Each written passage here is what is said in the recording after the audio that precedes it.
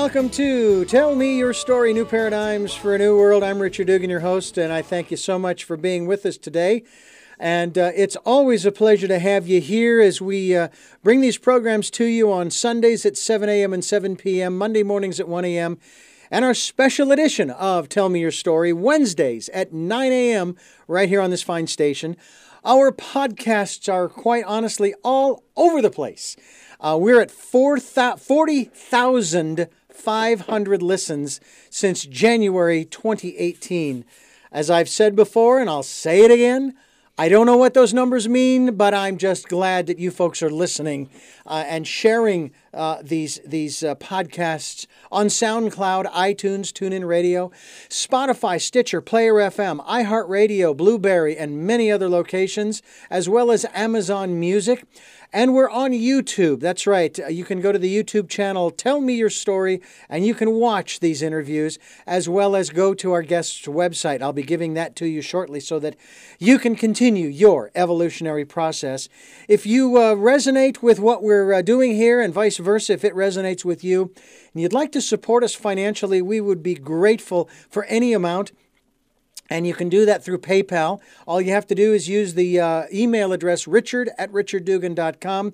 And any contribution is welcome, any size, big or small.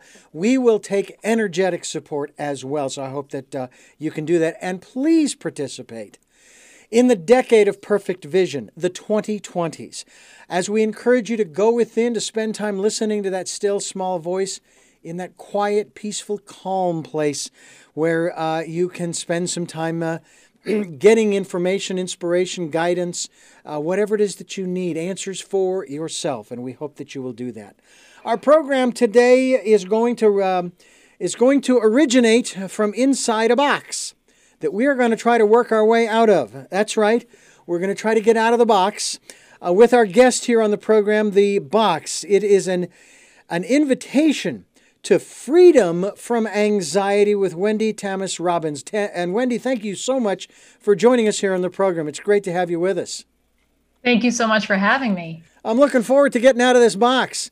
It's along the same lines as the analogy of working outside the 9 dots. Some people may be familiar with that, but I guess the box is a lot easier to understand. And a lot of us are finding ourselves very anxious these days because even though, from my understanding, Wendy, we have always lived in uncertain times. There has never been a time in human history that was ever certain, where we knew what was coming next, because that's just the way life is, right?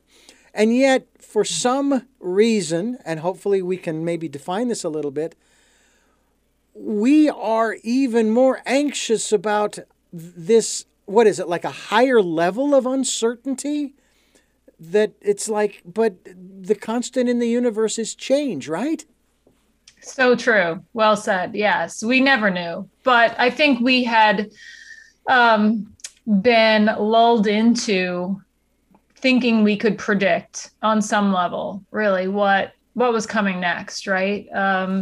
But I think this really threw everybody for a loop, for sure. And we realize now that we never really had control over anything. So maybe it's even, like you're saying, bigger than just not having control during the pandemic, but realizing that this is really the state that we're living in all the time, even after this is over, right?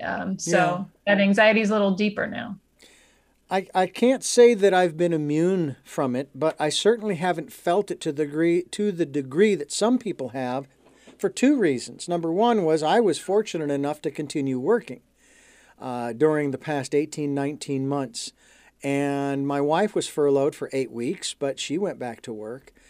The other part of it, though, was that instead of looking at the negatives of all of this, what I could see was nothing but possibilities and opportunities, some of which we didn't even know existed yet when it started.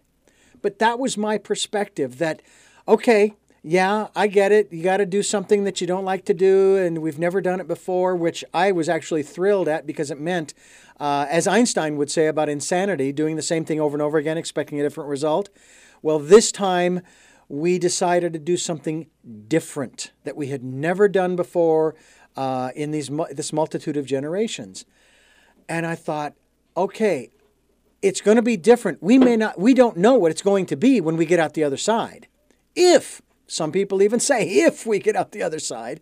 But look at the possibilities, the opportunities that are going to open themselves up to us, like I said, that we don't even know exist. But I'm going to guess I'm in the minority, and maybe a very, very tiny minority of people, that the majority of people, and I'm curious in terms of statistics, if you have them, if the majority of people are feeling this anxiety and this, I've heard the two go together, anxiety and depression, and that's our next epidemic. Yeah, I think we are dealing with a mental illness, mental health epidemic on the other side of this, for sure. That I don't know that we're really, that people aren't really aware of or prepared to deal with, for sure. I think the last study done by Express Scripts looking at the new prescriptions for anti-anxiety medication and depression medications at the beginning of the pandemic were troubling, for sure, especially in the age group between 18 and 25-year-olds. I don't have the exact statistics. I don't want to get them wrong, but if you Google it, and it's also in one of my latest articles, but yeah, they have been troubling, for sure. And I don't think that we have the resources really to deal with what we're going to see coming out of the pandemic. But, what you said is really interesting around you maybe being in the minority around looking at this, maybe with a silver lining. And that's the different levels of awareness, right? There's contracted awareness where we're only focused on fear and the obstacle and the problem, and then rising to that next level of awareness that is more, I think I said expanded. That's contracted awareness. Moving into more expanded awareness where you are right now and have been throughout the pandemic, where you see these obstacles more as opportunities, right, to grow and to maybe find new possibilities versus, and being more focused on hope versus fear. Mm-hmm. So hopefully, through your podcasts and other things, you can spread the word. I'm not sure. Well, we're trying. I have to say that the duration of these periods really has been elongated. And I'm going to go back to 2015, June of 2015, and having to do with that particular presidential campaign that I have dubbed the campaign of victimhood. And it went on for a year and a half. And I just grew so weary of hearing the moaning and groaning and complaining by certain groups of people that the problems that we have are somebody else's fault. Then, of course, in 2019, we hear in late 2019 about this virus in China and thinking, oh, they'll get it under, it'll be fine. No big deal. And the next thing you know, by February of 2020, it's global.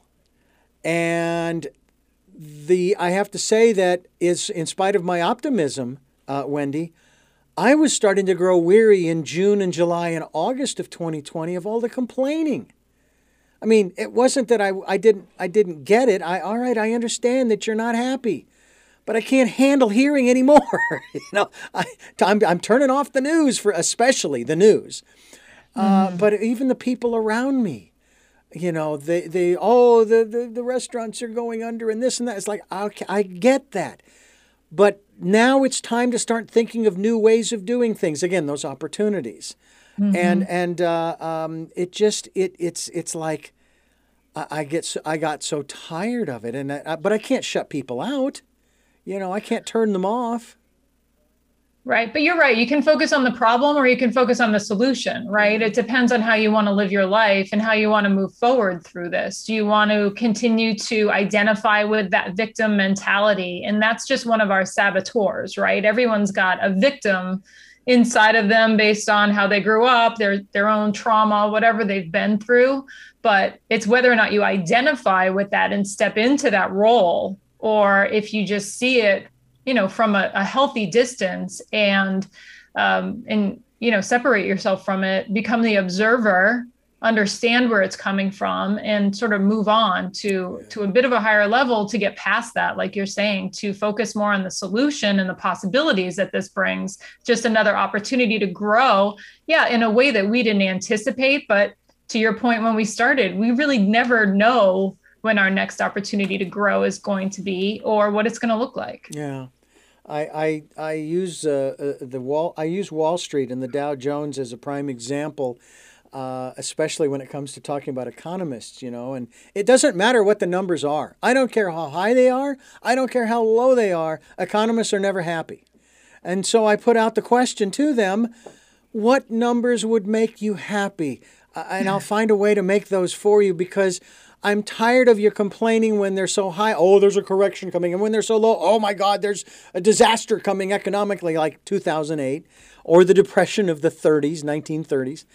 I just sit here. Well, if they got what they wanted, right, which is less volatility, then they'd probably be out of a job. Yeah. So it's kind of like a weatherman. It's like a meteorologist, right? Yeah, exactly. If it was sunny and clear skies all the time, not a lot of fun. Although right. I do have to say I do miss the weather patterns as a kid growing up and living in Arizona, when we would get the Pacific storms that typically came and they swept across California and across the desert and came into Arizona, and this was in the wintertime. And they would drench us real good and move on. And then the next one would roll through maybe a week to 10 days later. Oh, I loved that. And now it's like you can't count on anything anymore. We've here in California, we're back in the up to our eyeballs in drought, as it were. And it's amazing how, I've said this on the program many times too, that if this planet were to hold a seminar for the rest of the universe to teach them something, it would be in crisis management, because we don't know how to prepare for these eventualities. We just don't. And it's not that we can't, we won't, because we'd rather deal with the crisis when it comes, rather than preparing for the possibility. Because we could have averted these droughts if we had built the desalinization plants, and if we'd collected the rainwater, and if we'd done all of the things that were necessary down the road to prevent a drought. And that's just one example of one area. There are many others as well. In terms of someone's anxiety, in terms of someone's feeling that, again, I think they go hand in hand, right? Depression and anxiety. Yes, at times. Is there any way in any form for us to prepare for that possibility? Is there a mantra, a kit, a CD, a book? Certainly we would encourage people to pick up a copy of your book, The Box. There you go. But what can you offer us in the way of preparation, not if, but when anxiety strikes? Exactly. Because I think that, the way that you say it, I feel a bit justified in my anxiety, right? Like I thought as a kid, I could see all of these catastrophes potentially happening, right? And thinking, well, the adults must have it all figured out, mm-hmm. and they must be preparing. They won't let anything happen to me. I must be safe. I just feel terribly unsafe. Mm-hmm. But I'm sure they've got it covered. And then I became an adult and I realized, no, the adults really don't have it covered. Not at all. Like I was really justified in thinking that as a 6-year-old. We're just paying attention. The people that are more anxious, right? We're mm-hmm. paying attention. Yeah. So I think that being said, the only way to prepare for that eventual emotional and mental state is to go within and find some sense of inner peace that you can tap back into, regardless of what's happening externally, because we can never control the external factors like we're saying. So the only thing we can control which Dr. Wayne Dyer said, of course, many times, is what's inside of us. So it's really how we react to those external factors that creates our own reality. Well, I have to say that when I saw my first wildfire, puff of smoke, here when we first moved here to Santa Barbara, I was like a chicken with his head cut off. Now, it turns out that that fire was several hundred miles away in another county, but I could see the puff of smoke off in the distance. And of course, they were able to take care of it and it was fine. And then we've had one fire after another over the last 15 years. And the more fires we have, the less anxious and fearful I am, because now we do have a plan. We're ready to pack things up, grab the animals, and go. Now I don't get fearful or anxious. I get angry at the stupidity of the individual who started that fire, assuming that's who started it, as opposed to, say, a lightning strike, because you can't control those. Mm-hmm. But also, I have to also acknowledge the fact that I live in the wilderness, you know, like a nutcase. It's like, I'm going to move to Tornado Alley where I'll never see another fire again. That may be true, but you better not live in a mobile home. And if you're going to live somewhere, you better live underground. Same thing in Hurricane Alley, if you will, or wherever these regular disasters take place. It's like, you know what? If I was an insurance company, I would not reinsure you because you're choosing to move right back into the line of fire. It just doesn't make any sense. By the same token, where are you going to live where there aren't going to be disasters? I mean, there's no place else to go. Mm-hmm. So, you know, it's you know, you're damned if you do and you're damned if you don't. Your experience with anxiety, crippling anxiety, is the motivation behind this book, The Box. Am I correct in that? Very much so. Tell me about that and how, you know, you just mentioned, of course, I love my response to what you said about being a 6-year-old and thinking that the adults have it all set up is, don't! When did your anxiety become crippling? I think the first time it became crippling was the 5th grade. So young, obviously. That was the first time I had so much anxiety that it became like a dissociative episode for me. Mm-hmm. I think it was a bit of a depression, obviously undiagnosed and very difficult to concentrate for several weeks. Just lost in these anxious thoughts that I just couldn't unwrap myself out of it. And so, but ultimately I did. And, you know, over time, I guess my next one where it was severely debilitating was calling a suicide hotline when I was a sophomore at an Ivy League college. And the first time I thought I had really gained, you know, the ultimate success, whatever I considered that to be. And that would have that would be a pattern over time that similar to thinking the adults have it all put together. I was like, well, if I just have the husband and the new job and I get out of debt and my life looks perfect, then I will feel perfect inside too. And every time I did that and achieved that next thing, I would get to a deeper level of rock bottom, essentially. It was all sort of almost achieving those things and yet waiting for the other shoe to drop when it all comes unglued, all comes apart. Is that kind of where that anxiety was kind of stemming from? That it wouldn't last? Yeah, in part. Like, well, why don't I feel okay now? So what's next? There was nothing left to kind of be that, if only I get this, then I'll be okay. You know, there was never that next, once I achieved everything, it was that now what will heal me now? Mm-hmm. And I was always looking for that external thing to heal me or give me peace. But it wasn't until I turned to the internal state, right? And sort of found my way back home to that inner peace that I realized that was the only way to get there. Well, tell me about your inner life, if that's all right, especially in terms of as I like to call it, the philosophy that you were raised with, the beliefs, if you will, that you were raised with, did any of those help? They definitely helped me succeed. They did not help me find a way. And when I say succeed, I mean an external idea of what, success is in achievement. So I was motivated. I was driven because I was parented in a way that,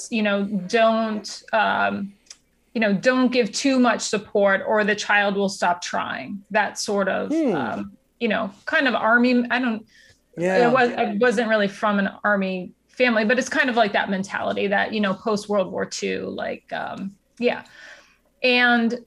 but internally we didn't really, we didn't talk about our feelings. We didn't recognize things that were going on so my mother had untreated mental health issues, which created a very volatile home life at times. It was very chaotic. And so I never, as a child, really knew what to expect, knew when that next episode would happen. And so I became very hyper vigilant and, over time that just, for me, I had to create a safe place and protect myself from that. So I guess that parenting, that not talking about what we all saw was happening, and then we would just sort of push it under the rug and not really address it. I think that when my own internal life started to unravel, I knew not to discuss it. I knew that there should be shame involved in that. I knew that I needed to use my motivation, my determination to push that away and hide it and get over it, not ask for help. So I think that it definitely fed into where I ended up. Well, I know that in my life, I think that there was a certain amount of that even in my life. But at the same time, I was also taught that if you need help, ask for it. There's nothing wrong with that. If something doesn't click for you, like especially, let's say at work, you're trying to learn a new task, don't try to fumble through it if you don't know what you're doing. Then ask for some guidance. And so I would do that. As a matter of fact, I still do that to this day, in spite of all of the experience that I have after over 40 years in this business. I still go to chief engineers who've been doing this maybe as long as I have and saying, hey, I'm trying to accomplish this, that, or the other thing. And a lot of times it's, oh, so that's how it works. It's so simple. I do find that the older I get, the more experienced I get, the more confident and comfortable I am with asking for help or asking. I mean, I'm a lawyer by day, and now I'm just not afraid. I used to think, oh, I must not know that because I'm not smart enough or experienced enough, or so I would never verbalize that to anyone. But now the first thing I will say is, does that really say that? Is that really the intention here? Is, what did you mean by that? What does this mean? And I think it's refreshing for people to hear that from somebody who, they perceive to be experienced and knowledgeable. Yeah. But that's got to be hard, especially as a woman, asking for help in what is traditionally, as a lawyer, as you say, is traditionally a man's world. And I know that has changed considerably. I don't know what the percentages are these days, but still, I'm sure that kind of weighs on you a little bit. Or do you even think of that? Does that even come into mind?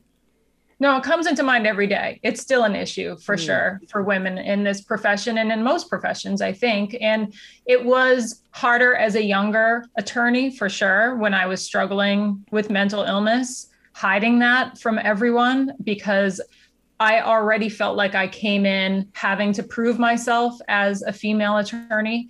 And then to add that on top of it, it was always, my mantra was, don't give them any excuse, right? To question your ability or your intelligence. So to add that was another source of anxiety, frankly. We're talking with Wendy Thomas Robbins, and her website that you can go to, and we're going to be linked to it, is wendythomasrobbins.com. I stand correct. No, that is correct. wendythomasrobbins.com.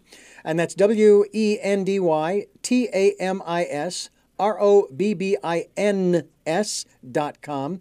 And you can find out more about her, the work she does, as well as the book.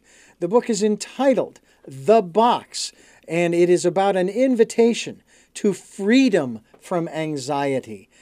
In many conversations on this program, we talk about the various emotions that we as human beings have in a general sense.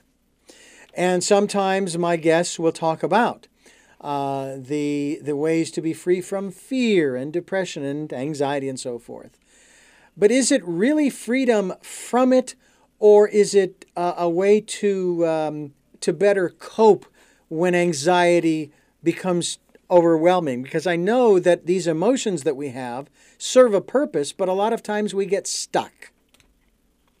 Yeah. I do think for me, it's freedom, because I'm not free from anxiety, to your point, but it doesn't control me anymore. So when I think of being a prisoner in that box, I freed myself from that box. I'm on the other side of those walls, but I still feel anxiety. I still have panic attacks. I'm just not afraid of them anymore. And I live my life in a completely different way, not dictated by them and not identifying with my disorder.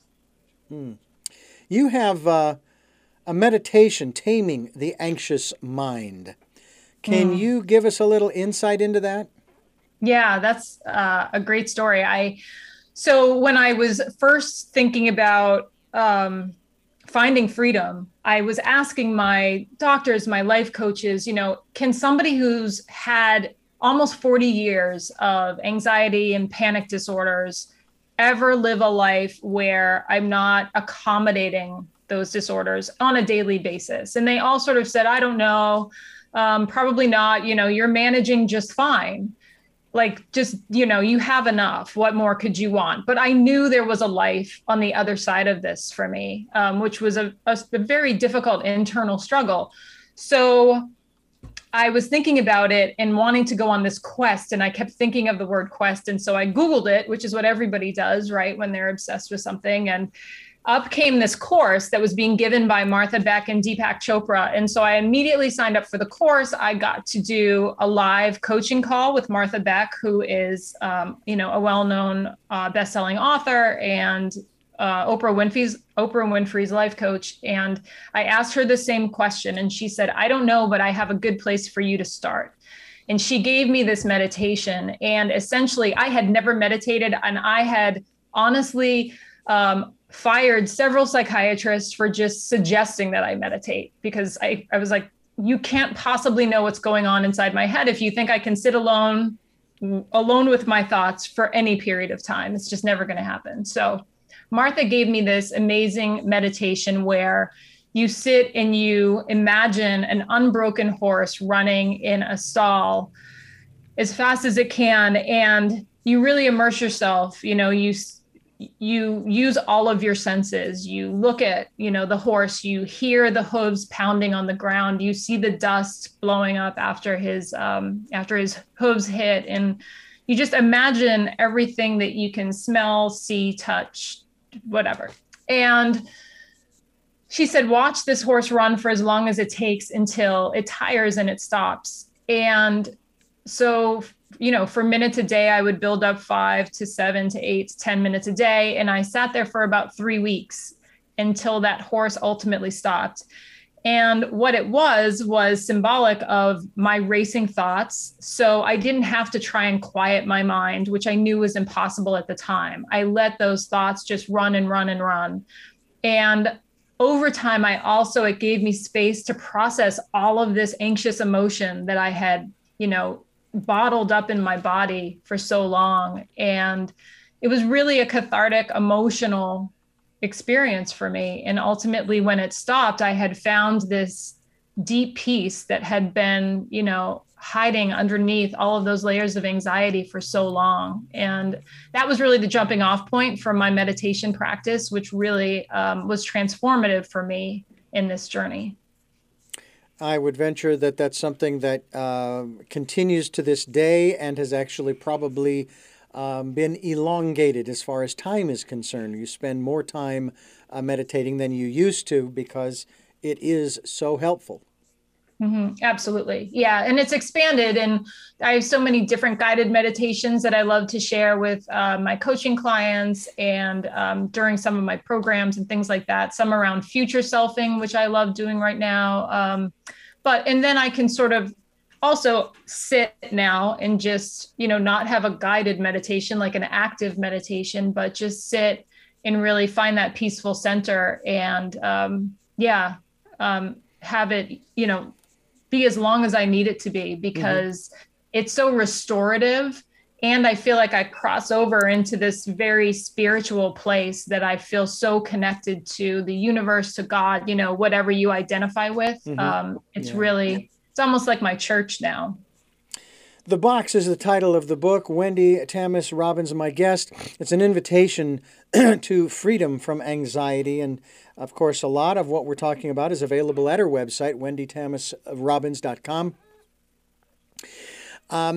It is, as we alluded to at the front of the program, maybe more than just alluded, that this is a problem, if you will, or a challenge, shall we say, that is going to face our society on a global level. I don't think that this is exclusive to the U.S., is it? No.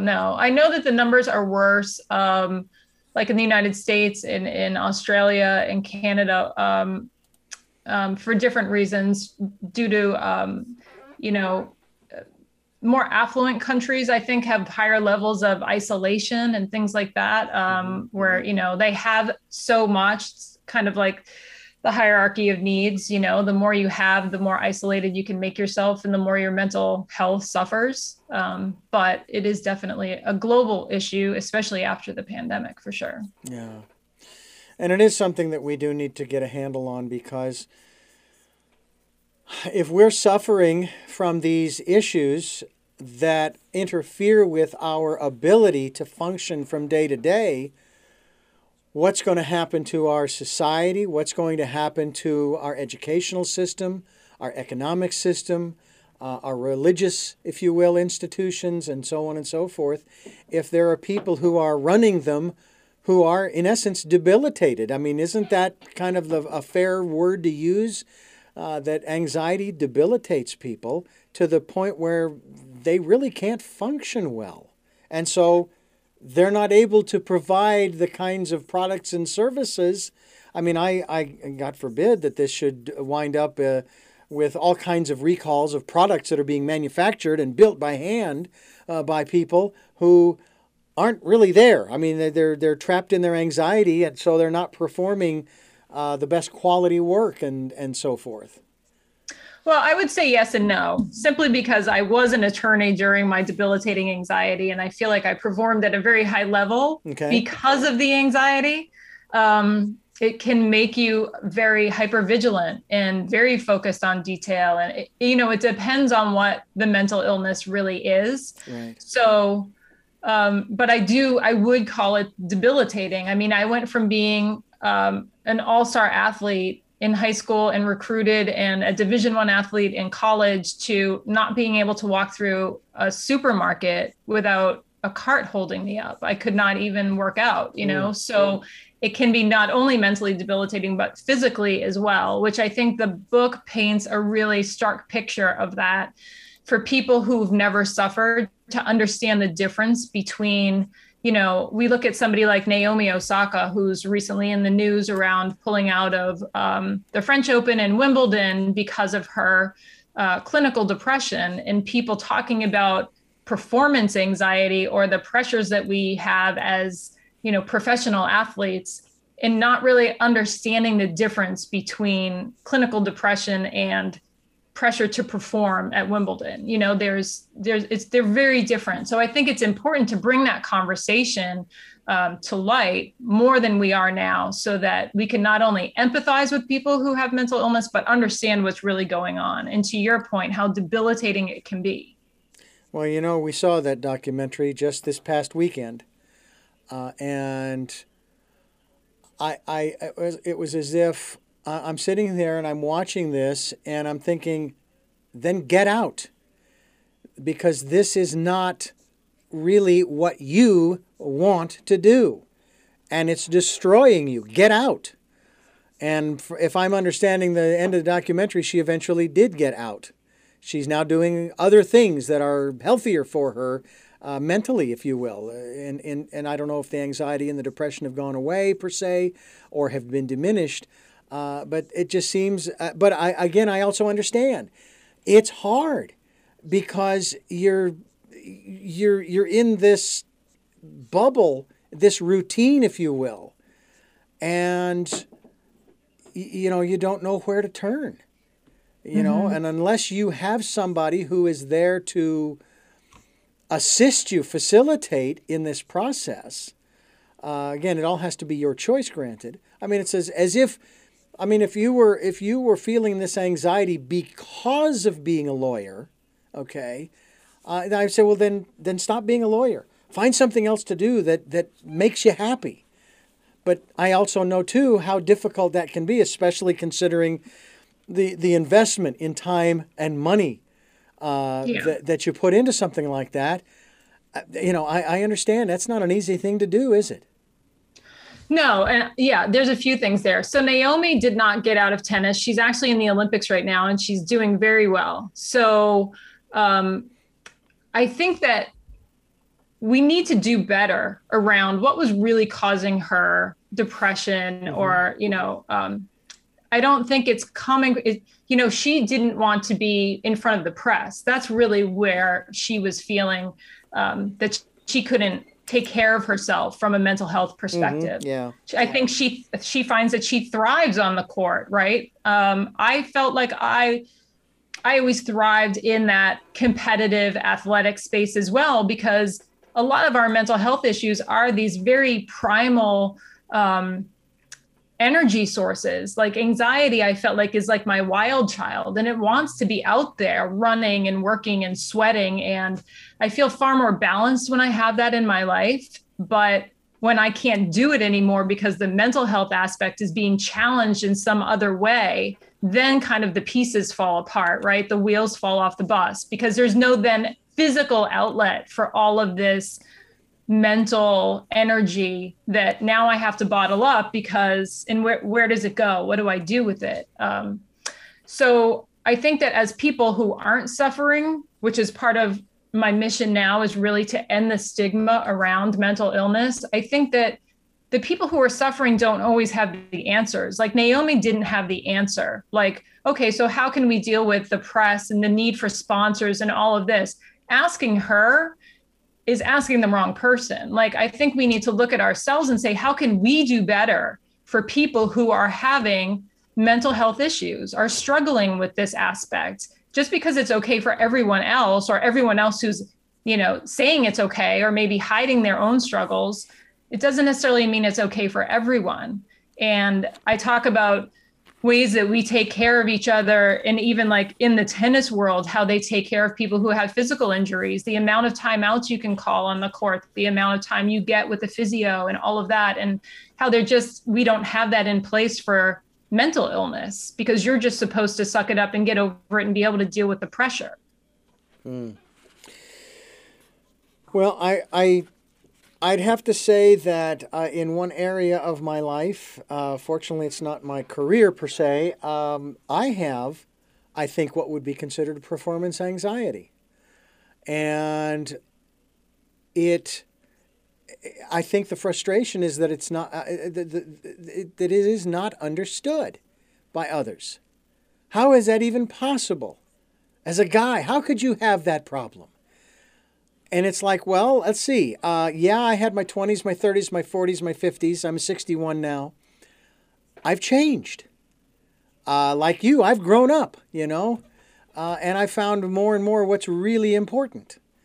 So please don't ask me to perform, to achieve something. Can't I just be in this situation, Mm-hmm.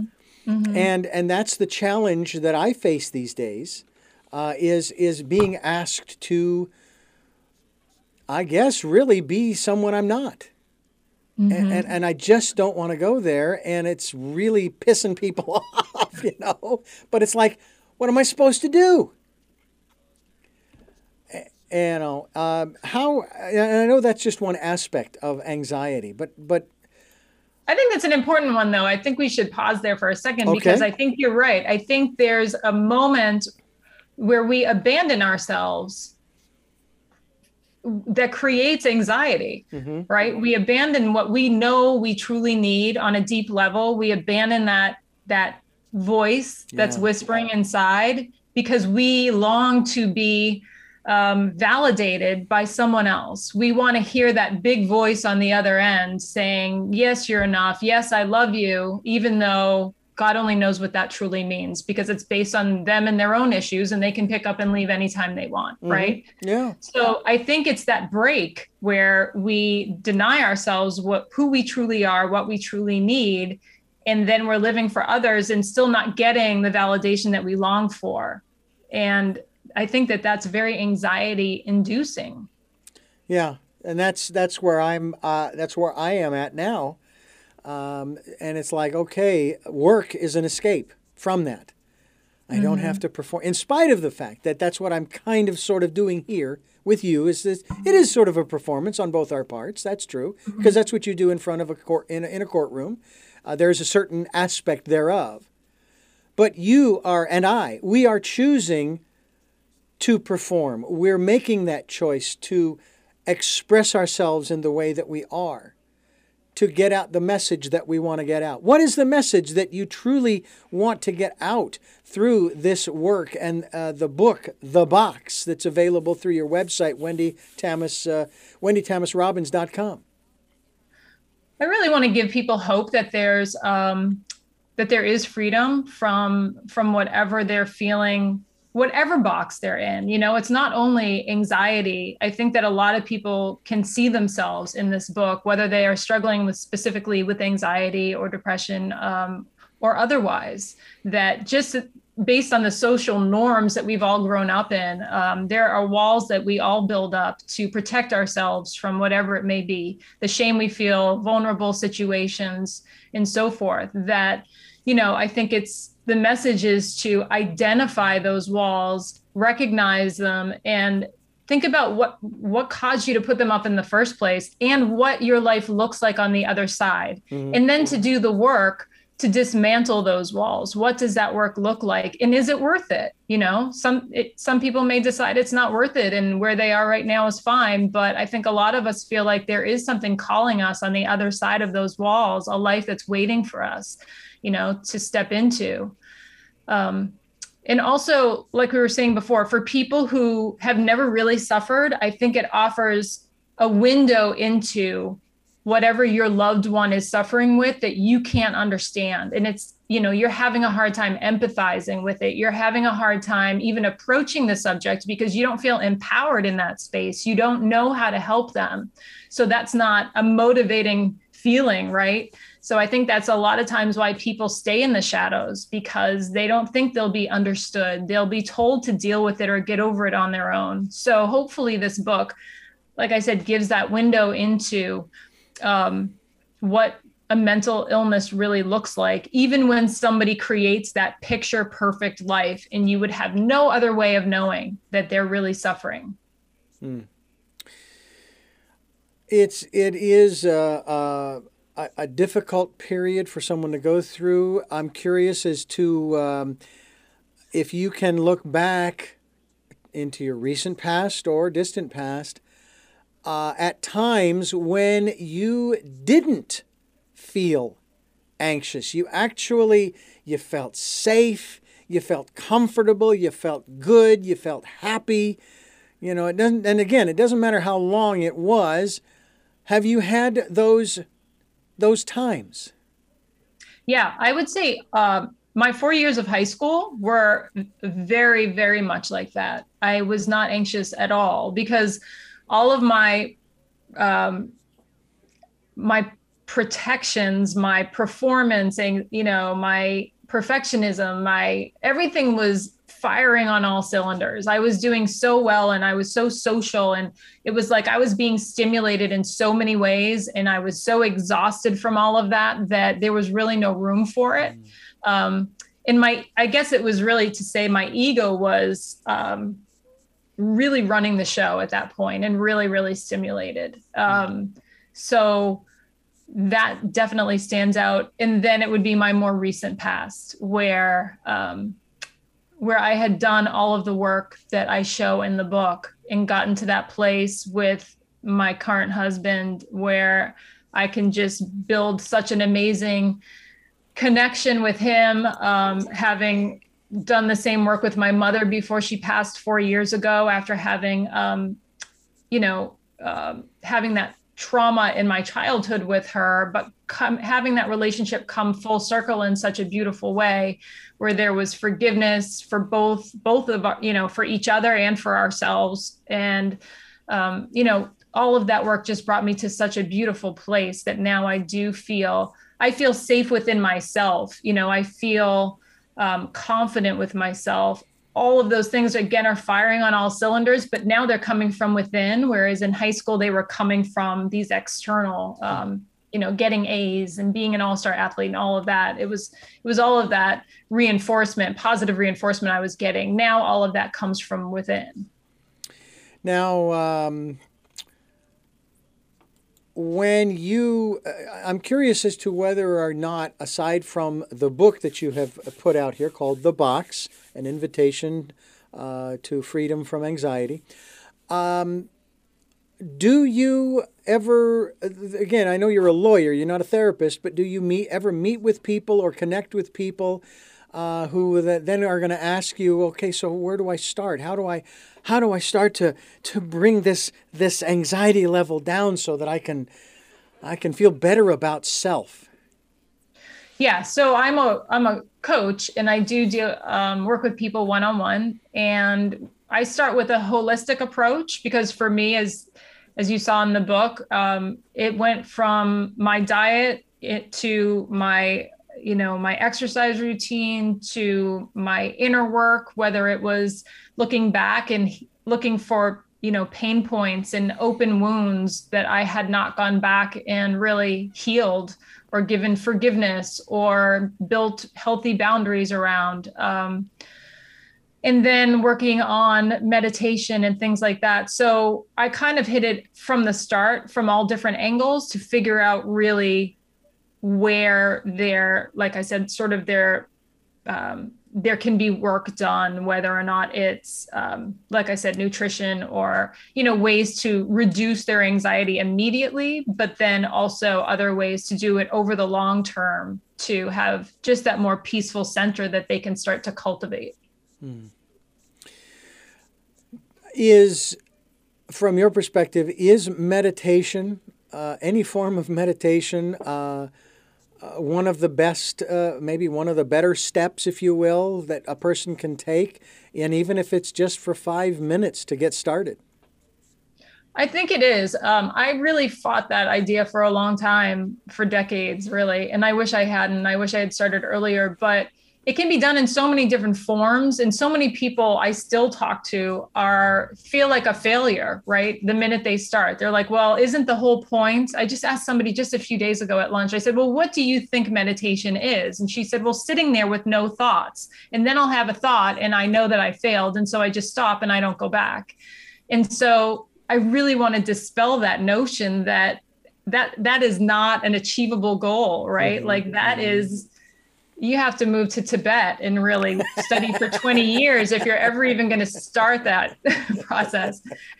So that's why I love to give people who are starting out active meditations. Give your mind something to do, something to focus on, walking to. So one of my clients, I gave her walk through the jungle to a waterfall, and she changed it to her favorite hike that she does alone, and, would hike that mountain in her meditation every morning. And just that alone gave her such a mindset shift for what the rest of her day looked like, that I think, it's not a one size fits all practice with meditation. There's definitely something for everyone. And I think it can be really transformative.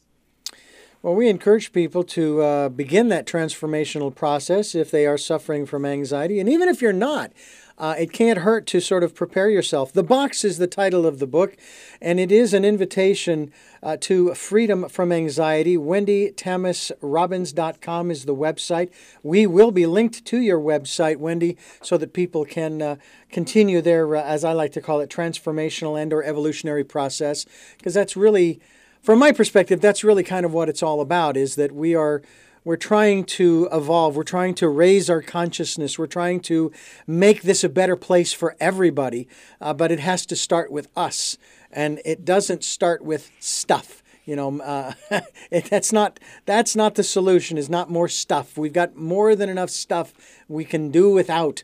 I think that if we spent that time in meditation, that we would learn that, no, you don't need that, you don't need that. Yeah, I know you want it, but that isn't going to bring you happiness. That is not going to bring you peace, and so forth. I have to tell you that there are those times when I do feel that place of safety from the anxiety.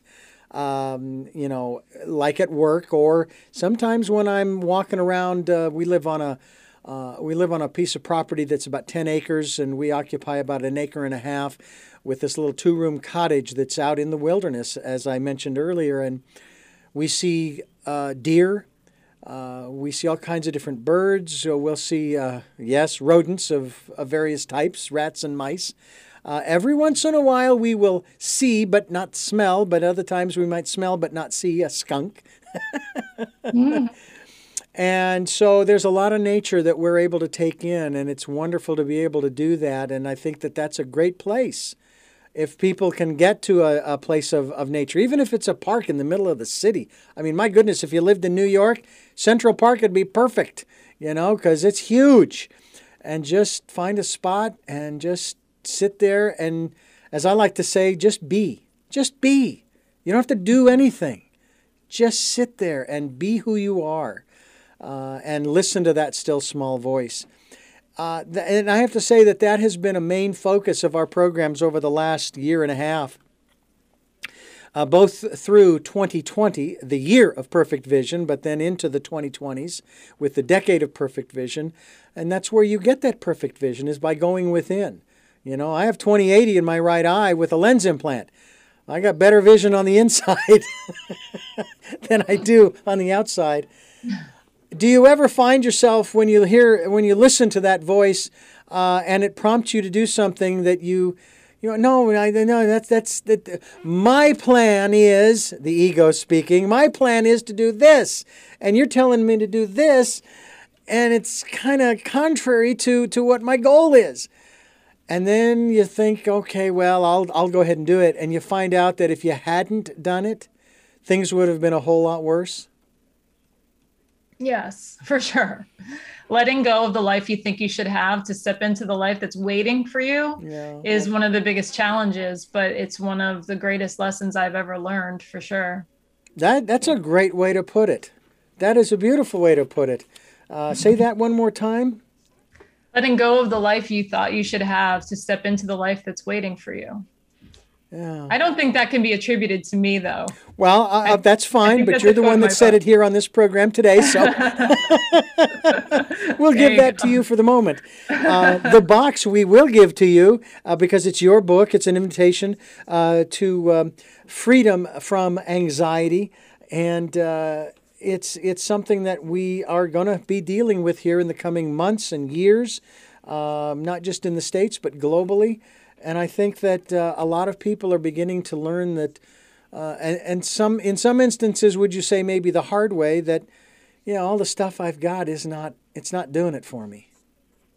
Yeah, absolutely. I think that's important, what you're saying before about the stuff. I think it's, who are you without all that stuff? We need to have a strong sense of self, even without any of it. Just strip it all away and understand who you are at that point. So that when these things do befall you, whether it's mental illness or physical illness, even identifying with your body is at times a pitfall. Who are you without, your physical capabilities? There's still a strong self in there. Yeah. When we were evacuated from our home, and it was after 14 years, or 12 years, I guess, 12 years. And it was the first fire that actually caused us to be evacuated from our home that we were renting. After the anxiety of getting everybody together and shoving everybody into the Volvo, and getting off the property and heading down off of the mountain to Santa Barbara to find a place to stay. When that anxiety began to lift, I began to look at it as an adventure, in that we were going to be staying, at least for several nights. It turns out we stayed at 3 different hotels in Santa Barbara that we would have never stayed in if it weren't for the situation, right? And what made it a little nicer was I found out from my insurance company that all I have to do is keep my receipts and they'll reimburse us minus the deductible, which turned out to be pretty good. And it turned into kind of I was actually having fun, even though I still had to go to work. My wife still had to go to work. The animals were safe because they were in a shelter. And I guess that was just part of my way of looking at things. Is, yeah, I know. I realize there's a fire burning, and yes, I realize that our place could be burned to the ground, and we could lose everything that's in there.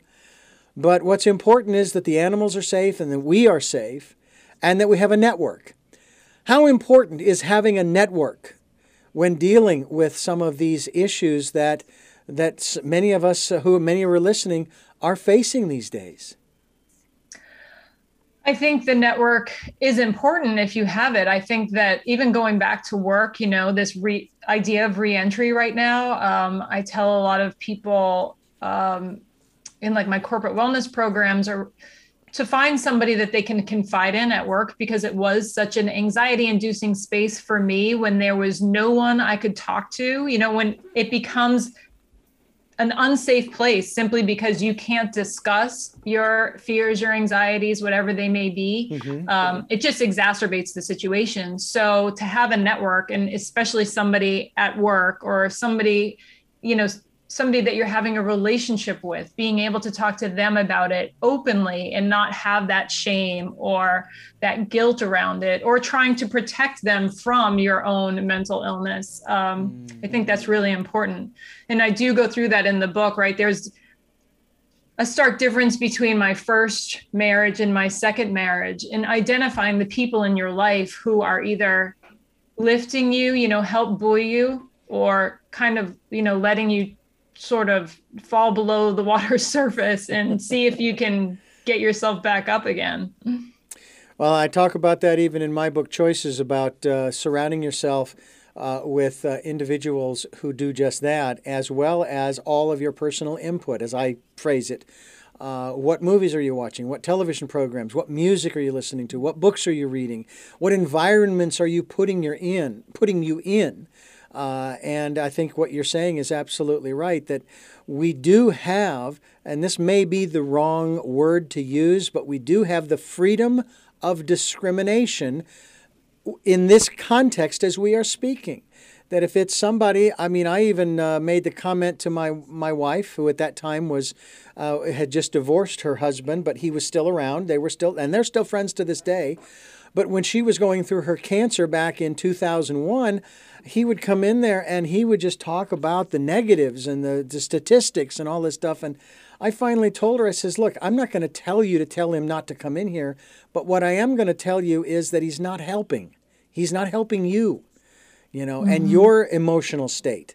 So you either, you need to do something, because he's just bringing you down, because that's the way she was when I would go visit her in the hospital. Yeah. It's really important. And the other part of it that you talked about too, and I think this is important to discuss, and that is, if you are part of the support group, shall we say, or the network, do everything you can not to judge. That's got to be huge. Yeah. It's immeasurable, really. I mean, because there is already so much shame with the stigma surrounding mental illness that your network has to be a safe place, right? Like just having that compassion and trying to help the other person have compassion for themselves rather than be critical. Like, how did I end up this way? Why can't I change? You know, why can't I control this? Just being that supportive ear, that shoulder that they can sort of just cry on, crash on, whatever they need. And like you said, not just have it be a judgment free zone. And ask them to tell you one of the most important things. My husband asked me, I remember at the beginning of our relationship, he said, just tell me everything that's going on in your head, no matter how crazy, quote unquote, it may sound. And that was such an invitation, you know, to expose these things that I was carrying that I felt like I needed to protect other people from. And he was saying, essentially, let me carry this load with you because it's too much for us to carry individually, right? And that's what your support network's supposed to do for you. Mm-hmm. Yeah, and you know, and I've dealt with that with my wife as well. You know, sometimes she will make what I refer to as self-deprecating comments about herself. I say, you're not crazy. There's nothing wrong with you. It's just those are your thoughts. Any more than there's anything wrong with you because you like artichokes or you like something else or you like this color or you like this type of dog. There's absolutely nothing wrong with you. These are just the things you like. And vice versa, there's nothing wrong with you for the things you don't like. They're just the things you don't like. There's no judgment there. There's no condemnation. You know, and I think that creating that safe space, that's really where you're coming from, is creating that safe space for somebody who is suffering with anxiety. And I know that it comes and goes, you know, so, you know, you kind of have to be prepared as a member of that support group or network. But at the same time, if a person doesn't feel safe, I mean, your husband made you feel safe. Exactly. You know? Right. Yeah. And I try to do the same thing with my wife. I try to make her feel safe and say, look, there's nothing wrong with you. And then from the very beginning of our relationship, she's struggled with the way other people see her. And I've said, that's on them, not on you. Okay? You have to remember that. But she's also empathic, and she picks up on the emotions, the emotional states of other people, and didn't know for a long time that that's what it was and thought something was really wrong with her until we finally figured it out. Because there was nothing going on in our lives that would generate this emotion. It's got to be coming from somewhere else. And she just happens to be very connected and very tapped in to people emotionally. And I know that there are a lot of other people like that. Right. So, you know, and there's no way to shut that off any more than there is a way to actually shut off the anxiety. Unless, like what you've just explained with your husband in particular, unless you have the opportunity to kind of verbalizing it, that helps, doesn't it? To get it out. Absolutely. It's such a huge part of it. Whether you're journaling or talking to somebody else, it absolutely, because there's this voice inside that needs to be heard.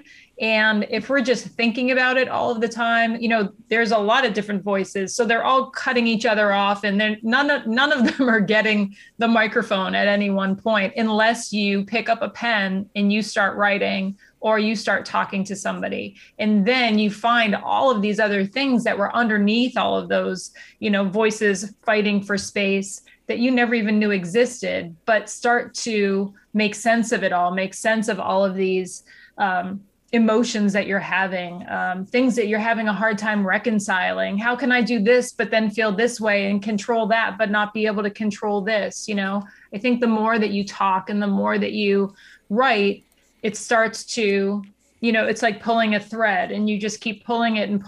And this, what once looked like just this big knotted ball of twine, starts to unravel in a good way. And you start to understand and make sense of it. Were there particular times of the day when you felt more anxious than others? I will say that I know that women, their levels of cortisol, which is a stress hormone, are the highest in the morning. So the more I read and do research, I know a lot of women suffer with anxiety upon waking.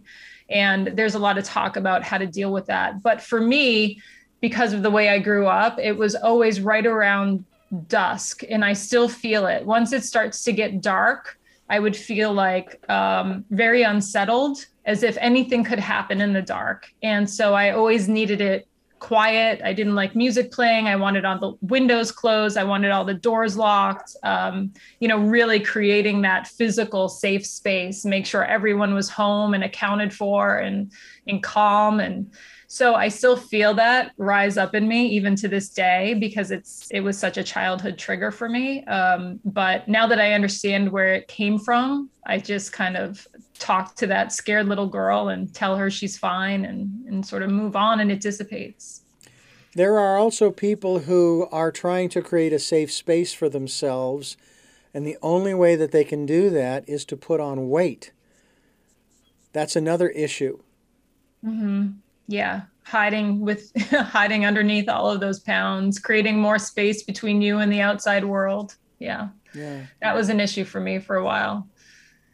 So there are lots of different, shall we call them, modalities for creating a safe space for us as individuals who are suffering from anxiety or fear or depression, what have you, that are definitely not healthy.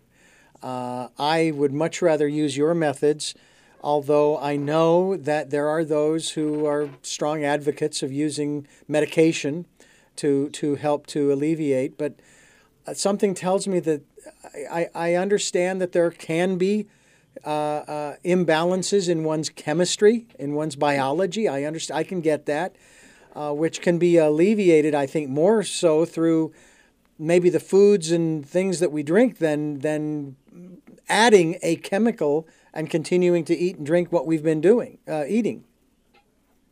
Yeah, I would hope so. I would never tell somebody to come off their medication, or it worked for me at the very beginning when I really didn't know where to start. But I think a big source of anxiety for me is needing a crutch, because then I feel like if I don't have that crutch, then what happens?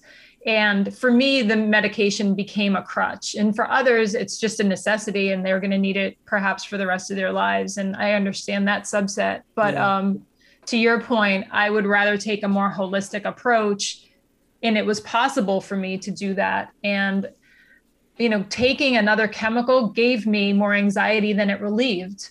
So for decades, I would just hold on to the pill. It would be dissolving in my hand, during meetings at the law firm, or put it in. I had one in every pocket in my ski jacket as I went up the lift. And, at some point I just realized, well, I'm having more anxiety when I realize I don't have the pill in my pocket than if I just learned how to deal with the anxiety and move through it with none of these crutches. Moving through.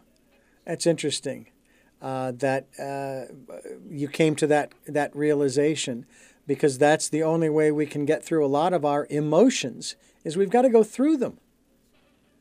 Yeah, processing and feeling rather than fearing negative emotion is so important. I think we're told as children that, negative, we should be running away from or trying to avoid negative emotion. That's not the goal, right? The goal is to be happy all the time. And I think we do our children a great disservice if that's what we teach them is the, the goal. And I think it's far more important for us to teach them how to process that emotion and to sit with it. And, I tried how many different ways to move around, turn around, run from it, my anxiety for so long. But it wasn't until, as you're saying, I sat in that fire and understood and realized what was there when the flames went out, that I was still alive and that I could really pass through it versus turn around and run back from it. We're talking with Wendy Tamis Robbins. She's the author of The Box, An Invitation to Freedom from Anxiety. And it's interesting how I remember I did not want to be associated with therapy back in my 30s. I can figure this out. I've done enough interviews with people in these subjects. I've read enough books. I've been to enough self-improvement programs and all of that stuff. I'm a smart guy. I can figure this out.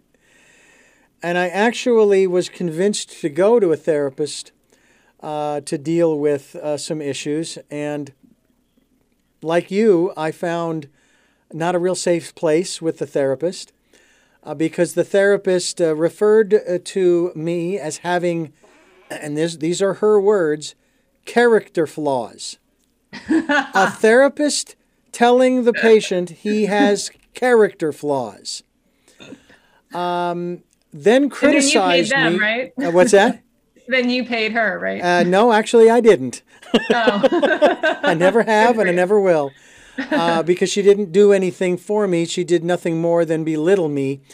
Because when she asked me to list all of my friends, the majority of the names that came up were women's names.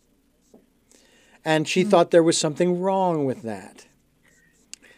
And so basically I left the fourth session, and that was the last time I went. Because I thought I'm not saying that the therapist is supposed to be a yes person and on your side, but they're sure as hell not supposed to be tearing you down and making you feel like, making you feel worse than you already do because you're there for the therapy. That didn't make any sense to me. So I said, bye-bye. But what is interesting to me is this whole aspect of a safe space. And that to me is it just seems to me so important. And I'm hoping that people understand that and can help create that kind of safe space. I've got a lot of good friends that I talk with about a lot of different things. And it's always with and I do speak it sometimes, but sometimes it's unspoken, that it's confidential. This is you and me. You're my therapist. We have the priest parishioner seal that this is not to be revealed to anybody, kind of thing. In spite of the fact that I may talk to 2 or 3 different people just to get some different perspectives, or at least some support in that regard. And I think that people need to do that, and I think that you can be one of those people for some of our listeners. All they have to do is go to your website, because they can get in contact with you. You're a coach. You do speaking as well, and you can be there to help them, if not directly, indirectly, through your book, The Box. And we are greatly appreciative of the fact that you've given us so much time to talk about this. Yeah, it's my pleasure. It's been wonderful. Thank you so much for having me. Wendy Tamis Robbins, the author of the book, The Box, An Invitation to Freedom from Anxiety. She's been my guest here on the program. Tell Me Your Story. New Paradigms for a New World. We are giving you choices and knowledge of those choices to help make your dreams come true. And we encourage you to go to her website, which we are linked to, as well as listen to the radio broadcasts on Sundays at 7 a.m. and 7 p.m., Monday mornings at 1 a.m., and our special edition on Wednesdays at 9 a.m. The podcasts are available not only on the homepage of richarddugan.com, but they are through SoundCloud, iTunes, TuneIn Radio, Spotify, Stitcher, Player FM, Blueberry, Amazon Music, as well as iHeartRadio. We also hope that you enjoy these programs and you like what we're bringing to you. And if you are able to do so, we would greatly appreciate any financial support that you can give us through PayPal. We have a link on the website so that you can just click on it and then put in whatever amount that you'd like. We'd greatly appreciate whatever you can. We'll take energetic support, good thoughts heading our way so that we can continue doing what we are doing here to give people the knowledge of the new ways of living. They are out there, but we have to create them. And it's obvious that the old ways don't work. All you have to do is look around. And also participate in the Decade of Perfect Vision. Spend that time meditating if that's what you want to do, or just sitting still quietly, peacefully, and listening to that still small voice.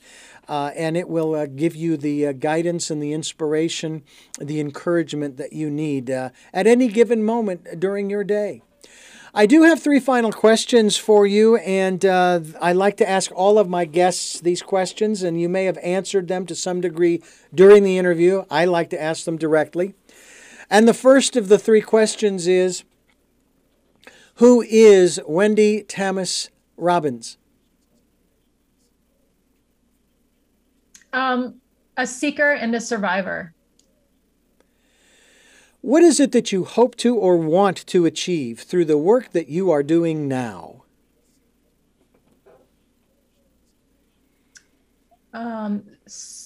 Spreading more hope and peace. And finally, what is your life's purpose? To